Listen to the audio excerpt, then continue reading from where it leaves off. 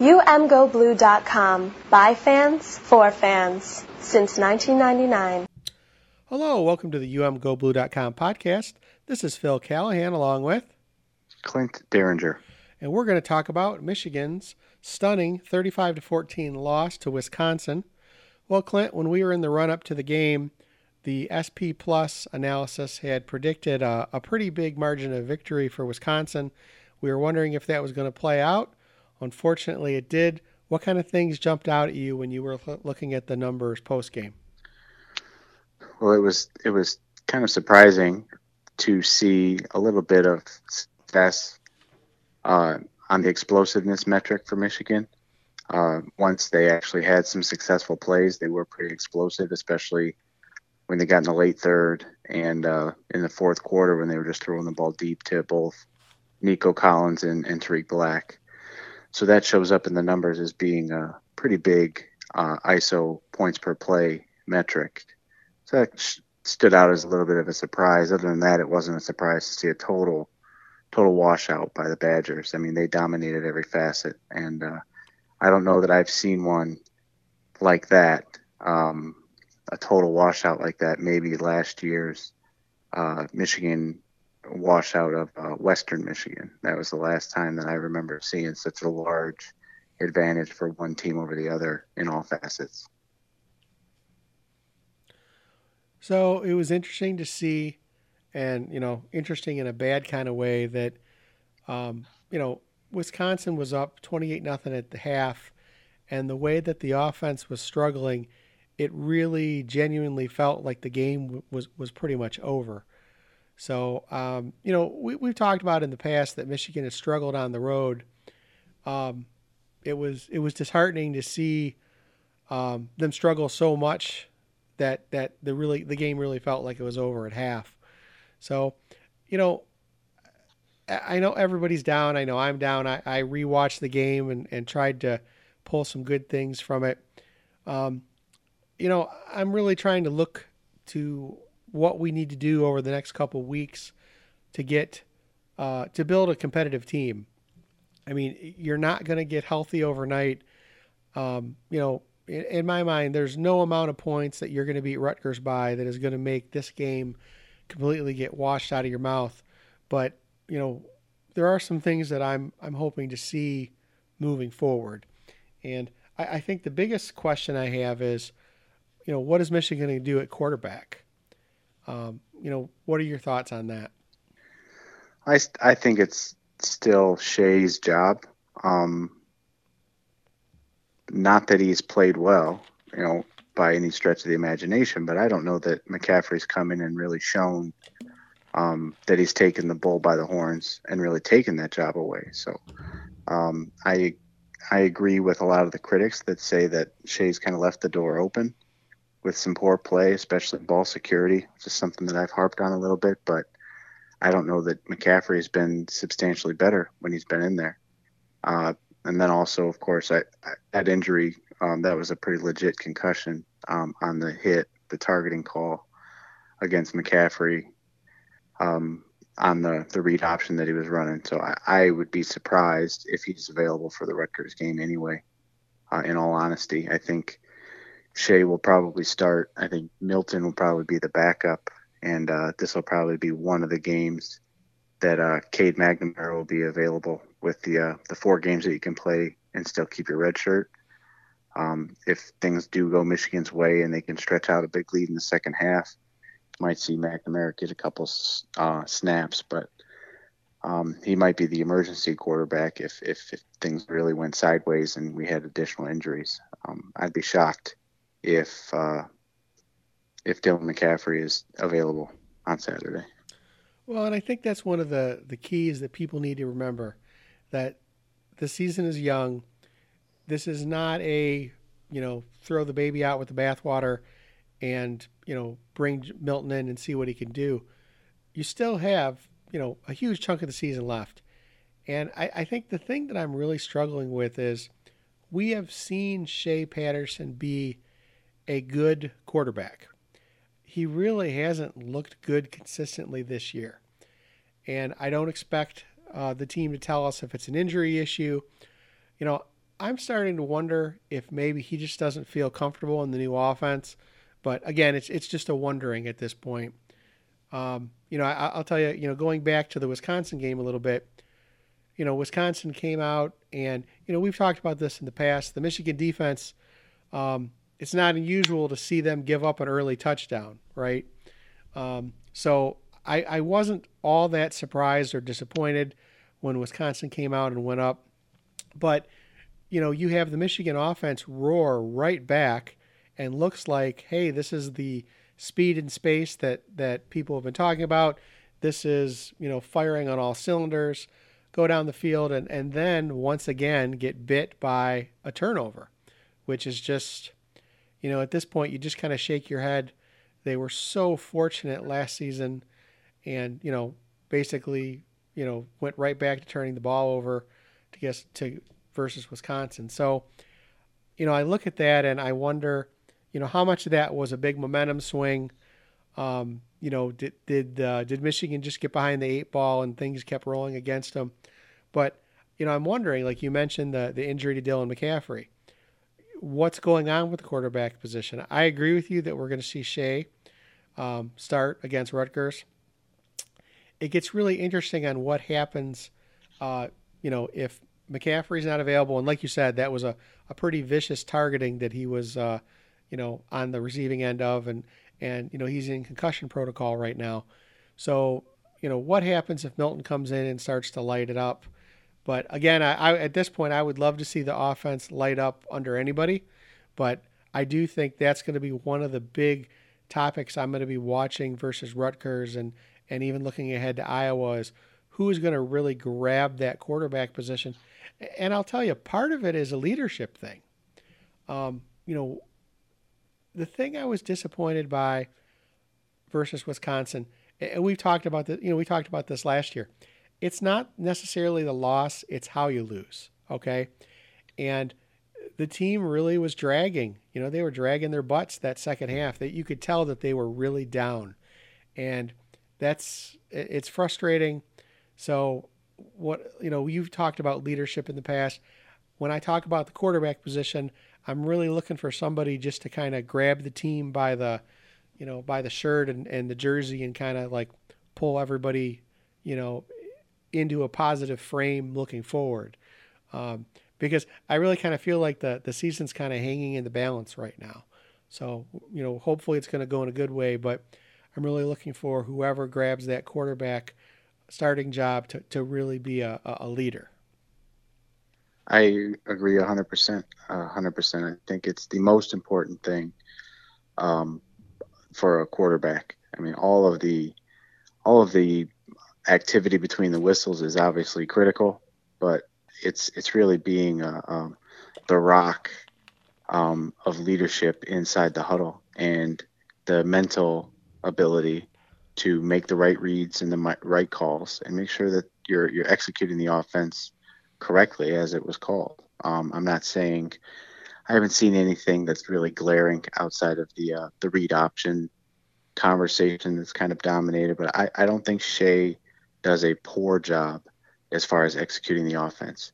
With that said, there were some open receivers that Shea had missed in terms of finding them as he went through his reads, whatever the progressions are on the different pass plays, that were very frustrating, very glaring. There was one play that a corner fell down on Nico Collins and it didn't even blip the radar, and that tells me that for whatever reason, either the design of the play has Nico's vertical route as the last resort, or, we're just not looking where we need to be looking in terms of the quarterback. So I agree with you. I think leadership is a huge part of it. The reason we brought it up a lot this year already is because I think poor leadership or lack of timely leadership or making big plays or kind of correcting their errors at the right times, those are the things that you need to be successful in the face of adversity on the road. I think a big part of Michigan's road problems come down to exactly what we're talking about here. Somebody being able to pick up their teammates and snap back to attention and really get focused on the task at hand. And that's what we need when things start to go sideways. And I tried to kind of show all of the opportunities that presented themselves on Saturday through the first three drives against Wisconsin in my recap. And we can see where the opportunities are there for okay, somebody's got to right the ship. Somebody's got to snap this back into going in the right direction. And it doesn't happen. There's a failure of making a play or getting everybody back onto the same page. It doesn't happen. The first three times, and then it's 21-0 in the second quarter. And, you might as well shut the lights out at that point. That was one of the big stats that jumped out to me. The time of possession. Wisconsin just dominated, 41 minutes to, just under 19 for Michigan. And the thing about that is you get kind of a vicious cycle on defense where you're never able to catch your breath. And one of the things about the Michigan defense is, again, they do a lot of stunning. They do a lot of, sometimes interesting blitz packages. And the issue is the more opportunities you give the other team, the more opportunities they have to get lucky and hit the big play. And, watching the tape, I wonder, I'm going to be very carefully watching how teams attack, especially what I would say the lesser teams, how they attack the Michigan defense. Because one of the things that struck me when I was watching the tape is, boy, Wisconsin was guessing right a lot. And I don't know if that's a case of luck. I don't know if that's a case of, again, they ran a ton of plays and you're going to get lucky if you have enough opportunities, or if in some way, the Michigan defense has been, the code has been cracked a little bit. And, what will Don Brown need to do to randomize things a little bit more? So, we talked about the quarterback position. One of the big things I want to see, watch closely over the next couple of games is how do they adjust our base defense?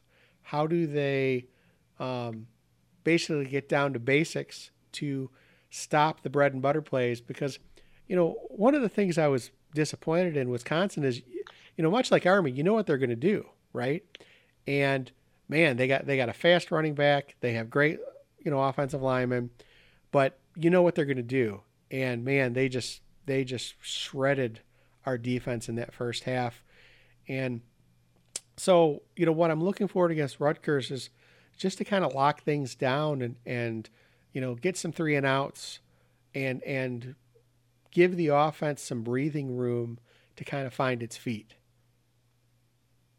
Yeah, that's exactly what we need to see, without a doubt. Rutgers is the right team to go against when that's what you need. They're, right now, SP Plus has them 112th on offense and 105th overall. So even in my preseason preview, I kind of mentioned that while I expected Wisconsin to probably win a close one in week 4, coming home against Rutgers is kind of the lotion that you need on that burn. So if things are not looking well-oiled machine or smooth sailing against Rutgers, then it really is time to look a little bit deeper at what these root causes are. But I expect Michigan to be successful against Rutgers. This is going to be the weakest unit on both sides of the ball that they go against. Even Middle Tennessee State's defense is only slightly worse than what Rutgers' defense is, but that's opening week problems. It's probably a good comparison to compare what we do against Rutgers on offense to what we did for week 1 against MTSU, because those are similar strength of defensive units. So it's a good measuring stick in terms of they need some success. They need to build some rhythm. We have to see some things working. The fan base can certainly use some success, but I think the team more so than normal, really needs to get out there and have some sustained positive plays on offense.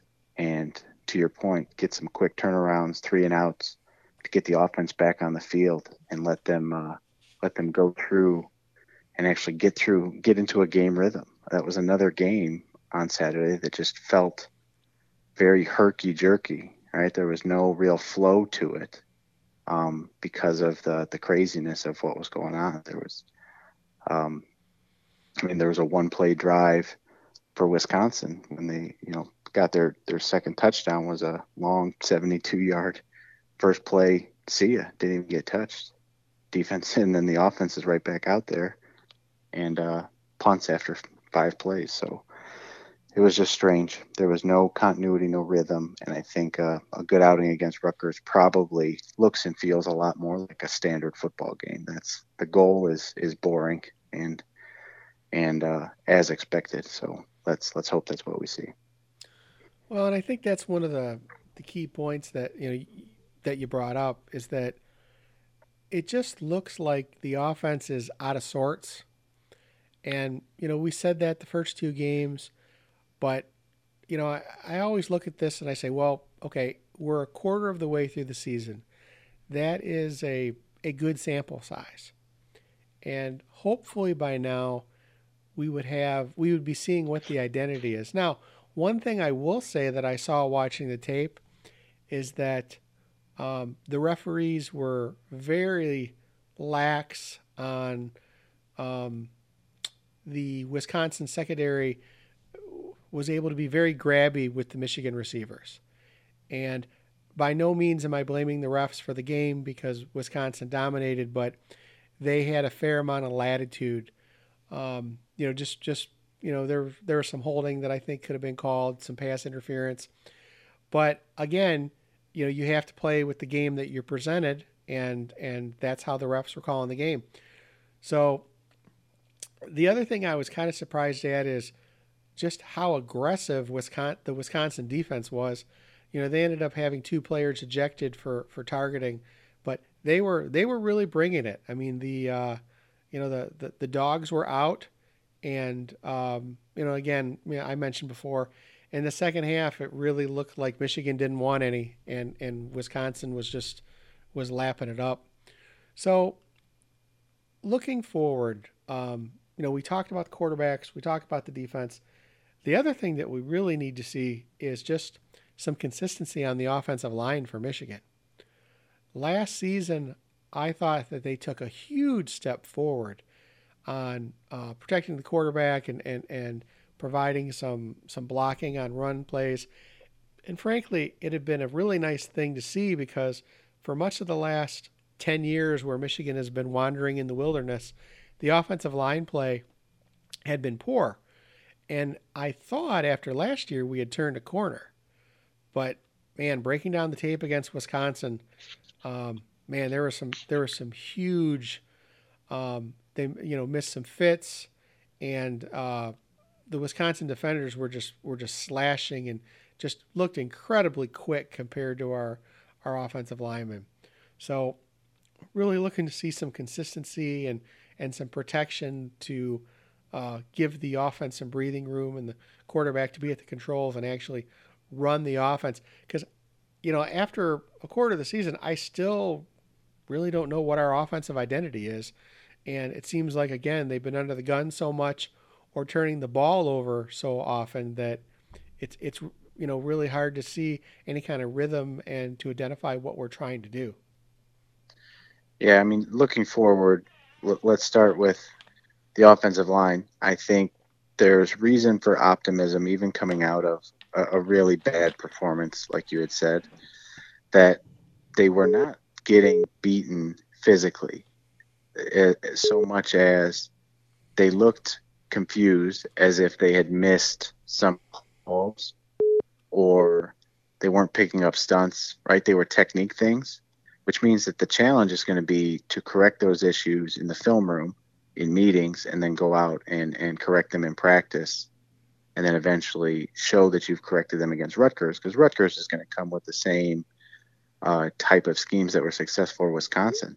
Those were 4 and 5 man rushes that were giving us up the middle between Cesar Ruiz at center and then your 2 guards, seniors on the inside and a junior center. And that's why I point again to leadership. That's your offensive captain is Ben Bredesen, your left guard. He's the one that's got to straighten those things out once you're out there in real time, right? That's not, it's on the coaches to be prepared, but you need your captains to kind of take an additional step forward when you're missing some of those assignments on the inside there of the offensive line. So I think that there is reason for optimism because I've got a certain amount of faith. I think Ed Warner has earned a little bit of the benefit of the doubt from the fan base. I think he'll get things corrected and they'll look better this week. My bigger concern going forward is depth, especially at running back. We saw Charbonnet made the trip after the rumors swirled about his knee injury. He made the trip, had 3 carries, and didn't look the worse for wear. But clearly, and Harbaugh said in the post-game press conference that he was limited. Clearly, he's not at full go as of this last Saturday. Who knows what it's going to be this coming Saturday? But True Wilson didn't even make the trip. So once you're down to your 3rd and 4th running backs, and we've seen specific pass protection issues from both of those guys, Christian Turner and Hassan Haskins, I've got some real concerns with depth at the running back position going forward, and we're still looking for somebody to emerge and be able to spell Charbonnet. I think we've all been pretty impressed with Charbonnet through the first 2 games, but we can't be, as a program, we can't be reliant on a true freshman. If he goes down, then the whole offense is out of sync. We have to be able to show a little bit more of a next man up mentality than that. And we can, I think, but there are issues to correct in order to be able to do that. Sometimes I think that Harbaugh does things just to kind of prove people wrong. And I was thinking about that when Charbonnet got those carries, but really didn't play a substantial amount in the game. Whereas, the rumors were flying all over the place. He wanted to show that he was available, but it was very clear he was not the guy that we had seen in the first 2 games. And again, it's frustrating because you don't know how much of the problem that they have running the ball is the offensive line and how much of it is the running backs not running the plays correctly, not hitting the edge, not doing what they need to do. So it's I think that I got really spoiled last season watching Karan Higdon, who was just kind of a beast, and I don't think that we have that yet. Zach Charbonnet definitely looked great the first 2 games, but again, as you mentioned, he was a little dinged up or not completely 100% last game. So again, I think it comes back to the identity thing. Is if you're gonna run a certain amount of times, it's the next man up, and you got to get it. You shouldn't be so dependent on one player. Yeah, sorry about that. The other reason I brought up the depth is I think it directly leads to why you're putting Ben Mason in from the 7-yard line in a position where he's going to fumble after having switched full time to defensive tackle. That was probably Charbonnet's injury, True Wilson's injury probably led to the decision to put a goal line package in with Ben Mason in the bye week. And that's a lack of confidence in your number 3 and number 4 and even your number 5 after Van Sumeren had fumbled in the Army game. That lack of depth and confidence down the depth chart directly led to handing the ball to who is now a defensive tackle on the first series of the game. So these are all things, again, to try to be, realistic, but still where I do still hold on to some optimism is these are things that can be corrected in the film room with a coaching staff that I still have a lot of faith in, understanding what the problems are and making the corrections. But it's becoming a point that they have to be able to put the words and the X's and O's into practice and really drilling and teaching, 18 to 22-year-old kids on how to execute these things and make real-time decisions on the fly in some high-pressure situations. So it's a challenge, and I think rightly so. A lot of this falls at the feet of Jim Harbaugh, and I think he knows that better than anybody. And I expect him to come out and answer the challenge in the way that he typically does when he's challenged directly. So I've got some optimism. I think you're going to see a standard performance against Rutgers. I think they are going to be able to stretch it out and get some younger guys some playing time in the second half. I do expect to see a more acceptable performance this coming week in the Big House, but I know that's not going to make anybody feel better, right? We can only make people feel worse with a close game, right? There's no feeling better no matter what we do against Rutgers, and I think you already mentioned that.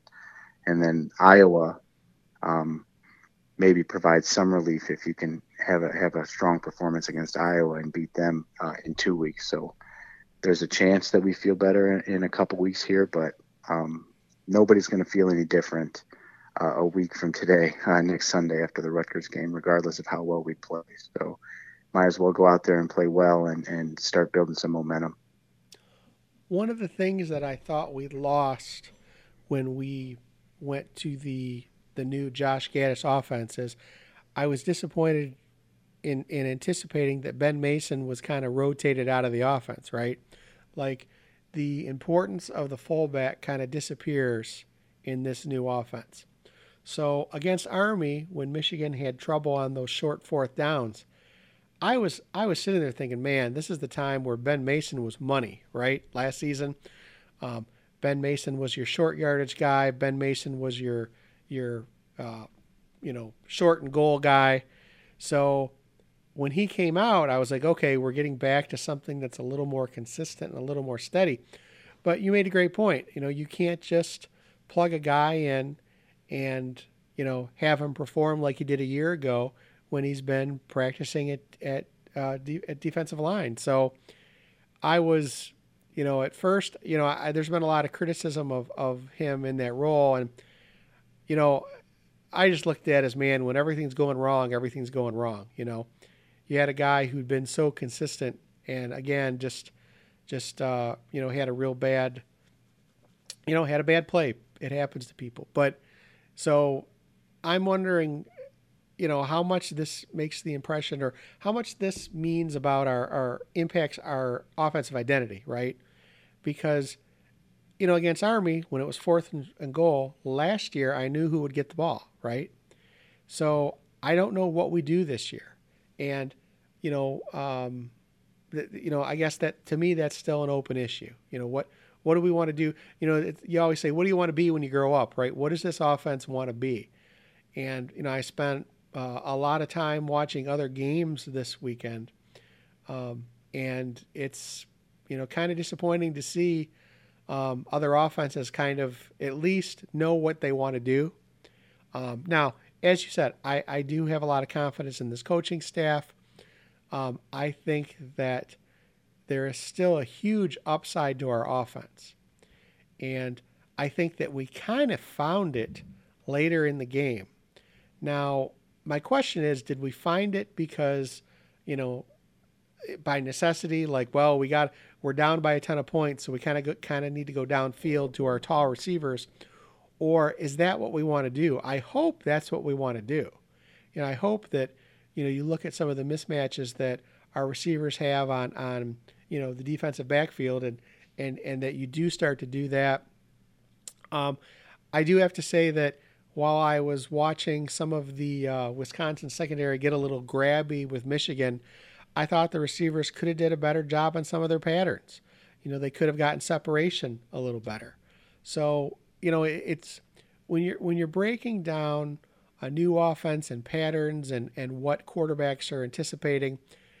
I don't think it helped that you have Patterson coming in and out. For as much as I'm a big fan of McCaffrey's upside, he really hasn't thrown that many passes in his career. So that's not the easiest situation for him either. So, the best thing that we could see against Rutgers is, Patterson come out, have a huge first half, get up by enough scores that we could see, if it's going to be Milton as the backup, that he gets some substantive time in the second half to kind of, show what he can do in the offense. Because again, we saw McCaffrey go out. We've seen Patterson go out. So I think that we need to have next man up and ready at the quarterback position and see what Gaddis can dial up. Yep, I'm with you. I've got one other kind of dimension or frame of reference in terms of optimism for this team and this season for us as fans. This really, really poor performance was actually a better performance than what the 2016 Penn State Nittany Lions put forward in the Big House. I'm sure you remember covering that game. I certainly remember watching that game and thinking that Michigan was just absolutely unbeatable. Well, that Penn State team came back and won the Big Ten title. And not only is it a frame of reference for optimism, but of course that was Joe Moorhead's first year as the offensive coordinator at Penn State. When I looked at some of the advanced metrics through their first 4 games, they were pedestrian by any account. They did beat Temple, but they had lost to Pitt and then blown out by Michigan and then just barely squeaked by Minnesota in their 5th game. So the offensive system takes some time to install and to teach 18 to 22-year-old kids how to play the positions and to play the techniques correctly together. And you've got to work out these timing issues. So we've really been hampered by a lack of rhythm and a lack of sustaining drives to be able to work some of this stuff out. I think Harbaugh's phrase that makes sense here is they just need time on task. They need time together executing this offense. And I still am confident that the big plays are coming, but we've now run out of wiggle room and free time to wait. They've got to show that they've got it figured out here against Rutgers this coming Saturday, and they're going to have another big challenge against the Hawkeyes in 2 weeks. So I think it'll turn around. I think it's going to be okay. But this is there's no more time to mess around. It's put up or shut up time. Let's go. Oh, and I think that's a great point because it's just 3 games into the season. There is a lot of time for a lot of good to happen. There's a lot of time for a lot of bad to happen. I'm surprised at how many people are ready to jump off a cliff and, throw everything away at this point. So, I mentioned after the Army game, I wrote in one of my articles, I said, listen, this is like a car that's, starts up and all the warning lights turn on the dashboard. And usually after a couple minutes, the warning lights go off and you're good, right? I definitely see the warning lights. I just, I'm still confident most of them are going to go off. But, you make a great point. You don't have a lot of time. I think back to, there are teams, and going back to, we're going to skip the Hoke era and we're going to skip the Rich Rod era. But there were seasons where Michigan ended the season just firing on all the cylinders, but struggled early, right? So one of the things I'm looking to see from a program view, from the 50,000-foot view is, I can remember Michigan looking bad against teams, and we'll think back to, Lloyd Carr's last year, right? You start with that App State game, but, you got to remember Dennis Dixon came in and just shredded Michigan, right? But at the end of the season, they beat Tim Tebow and have a really nice bowl win. Now, it was still a disappointing season, but you look at that year and you go, they were dinged up, for a good part of the year. And when everybody was healthy, they looked really good. So the question is, are we just struggling to install this offense? And, can we catch gear and really start tearing people up? And I think that the potential is there. We have seen this defense play much better. We know that they can. So again, we definitely have a lot to watch. I always think back to the quote, from Gladiator, "Are you not entertained?" I mean, this definitely keeps your interest. It's not always a fun ride, but, Michigan is always interesting. I would just like to see, some interesting play of us beating the crap out of somebody for the next couple of weeks and really starting to see something that is a sustained threat to the powers, not only in the conference, and, I'm speaking specifically of Ohio State, but nationally.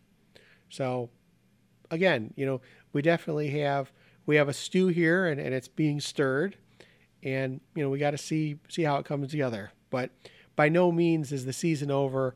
I was really surprised to hear even some of the, people on the radio, some of the commentators just, ready to, jump off a bridge that the season was over and done, time to pull the plug. And I, again, there's a lot of games left to play, a lot of football left to see. Yep, absolutely. I can't say that I'm surprised that that's happening, but I certainly I would echo what you're saying and caution against it. There's a lot of time. One other thing that I think is kind of turning the knife a little bit on Michigan as a fan base is seeing LSU have success with a new improved offense after going from 3 yards in a cloud of dust to a spread offense. And now they're, scoring a lot of points and look like they're going to really maybe push Alabama. Well, he's in his second year. It seems like they just took off because they were really bad early at the beginning of last year on offense at LSU. It takes time to install a new system with college players. The other one is who is a new coordinator, and we'll keep our eyes on, is Mike Locksley going to Maryland. I think Michigan saw Maryland scoring 60 and 70 points in the first 2 weeks. Oh man, how come they can do it and we can't? And then they go and drop a game to Temple, and Temple is a strong defense. They're in the top 20 in the SP Plus defense rankings. So as soon as they got a test at Maryland, they showed that it's hard to install a new system with college players. So I will be much more concerned through the next couple weeks if we still see the same problems. I'm not putting my head in the sand and trying to ignore the issues and the warning lights that you set, but it takes time. So let's hope that it comes together at the right time over these next couple home games, and we'll welcome everybody back onto the bandwagon, I'm sure, at the right time. Well, it's funny you mentioned LSU because that's exactly what I was thinking. I was watching that game a couple weeks ago, and I'm like, wow, they're entertaining. I'll also say the same thing for Texas, a program that's been kind of downtrodden. And, again, they played, it was that LSU-Texas game that LSU pulled out, but Texas looks like they might be coming back. Now, again, a lot of football left to play, but it is, listen, I'd be lying if I didn't admit that I'm disappointed, okay? But, I love Michigan. I'm on this ride. I'm not going anywhere. And, I have confidence in this coaching staff. I have confidence in the players. And, again, there's going to be enough data one way or the other after a few more games. We'll know where we are. We'll know if this Wisconsin game was an outlier or if it was the harbinger of disaster. But to be claiming that exactly what's going to happen right now. Now, Clint, I do have to give you credit. When we were doing our preseason predictions, you highlighted the Wisconsin game as being a big challenge. And I'll tell you that I really took another look at it after listening to the things you brought up, and it really adjusted my outlook. So now I still was hoping and predicted Michigan was going to pull it out, but it definitely made me think twice about it. And I was thinking the whole first half, this is some of the stuff that you had pointed out that you were concerned about. So I have to give you credit there. I appreciate that. I wish that Michigan had found a solution to those things in the bye week, but here we go. There's a lot to play. Football season is a quarter of the way over, and even at the end of the first quarter in this debacle of a game, they still had a chance to start fighting back. They didn't do it. So I would say that they're in that exact spot right now. The chips are down a little bit right here, but there's a long way to go. But they got to come out. They got to come out and start punching back. That's for sure. And no matter what, it's always great to be a Michigan Wolverine. Absolutely. Well, that's going to do it for this edition of the UMGoBlue.com podcast. This is Phil Callahan along with Clint Derringer. Go Blue. Thank you for listening to the UMGoBlue.com podcast. All rights reserved.